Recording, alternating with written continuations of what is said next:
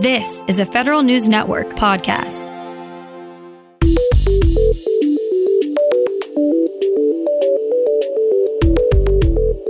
Coming up on today's Federal Newscast, we get a look at just how the Treasury Department will go about distributing that stimulus money.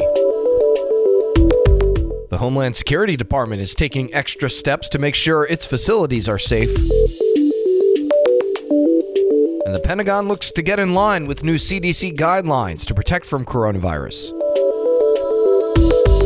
These stories and more in today's Federal Newscast.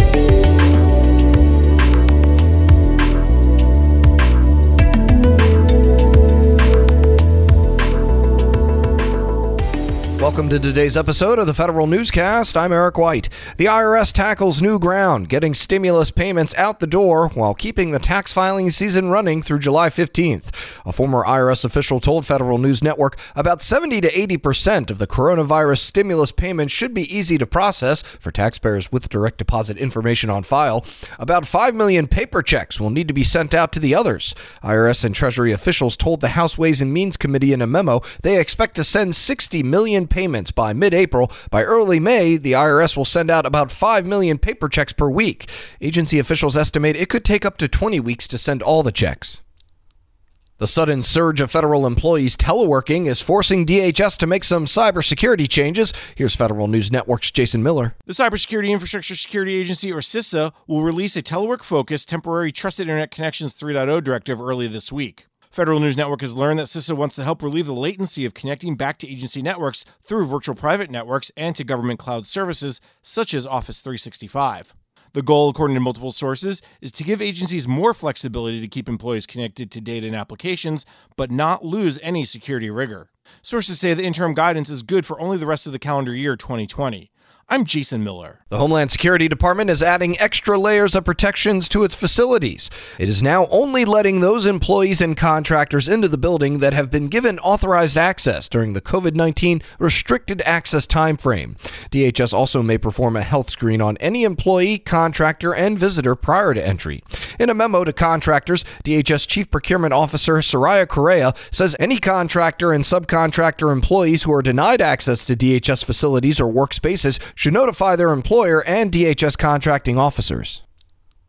The Pentagon is embracing the CDC's new recommendations on cloth face coverings. More now from Federal News Network's Jared Serbu. Defense Secretary Mark Esper is directing that anyone on DoD property wear a cloth mask if they can't consistently keep a 6-foot social distance from other people.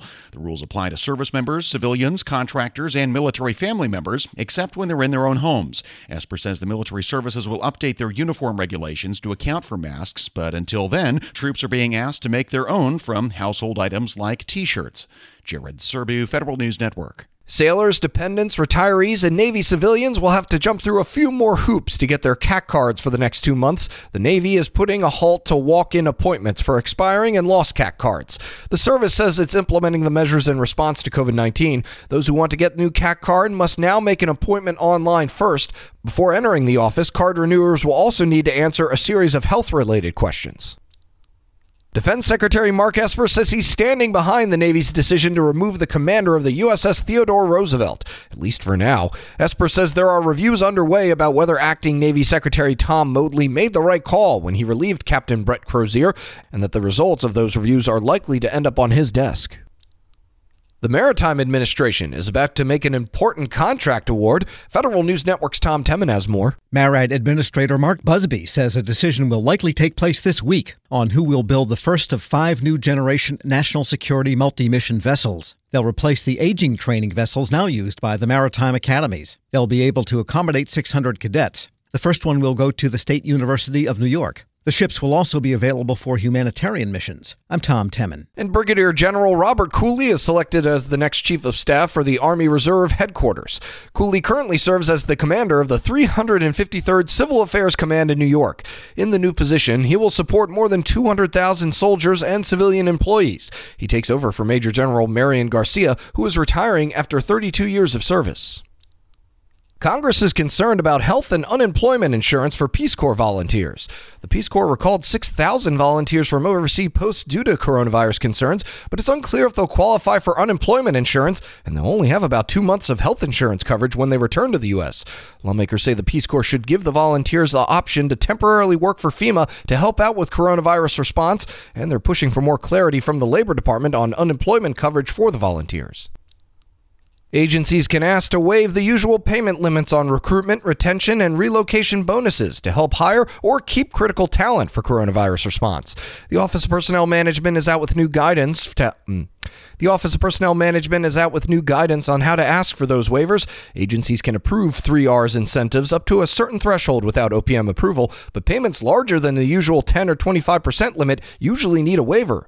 OPM says new templates will help agencies more quickly ask for OPM approval on 3R incentives that exceed the typical cap.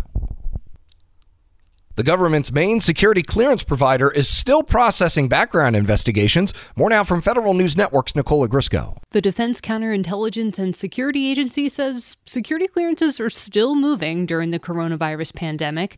Most of DCSA is teleworking, and investigators and adjudicators are working remotely. But DCSA says it's using the secure video conferencing capabilities it initially set up to help alleviate the backlog to conduct interviews during the pandemic. The agency is also moving forward with adjudications, even without the usual fingerprint checks. I'm Nicola Grisco. And the $2 trillion emergency spending bill gives the Postal Service a $10 billion line of credit. Now House and Senate Democrats call on the Treasury Department to give USPS that money as quickly as possible. A letter from lawmakers reminds Treasury that USPS has the final say on its business decisions. That includes hiring a new Postmaster General. Congressman Jerry Connolly, one of the members who wrote the letter, told Federal News Network that Treasury and USPS proposed easing borrowing limits before the coronavirus pandemic, but in return, he says Treasury sought greater oversight of the Postal Service. You can find more information about these stories at federalnewsnetwork.com. Search Federal Newscast. Subscribe to the Federal Newscast on iTunes or Podcast One, and stay up to date on your agency's response to the coronavirus at our coronavirus resource page at federalnewsnetwork.com. I'm Eric White.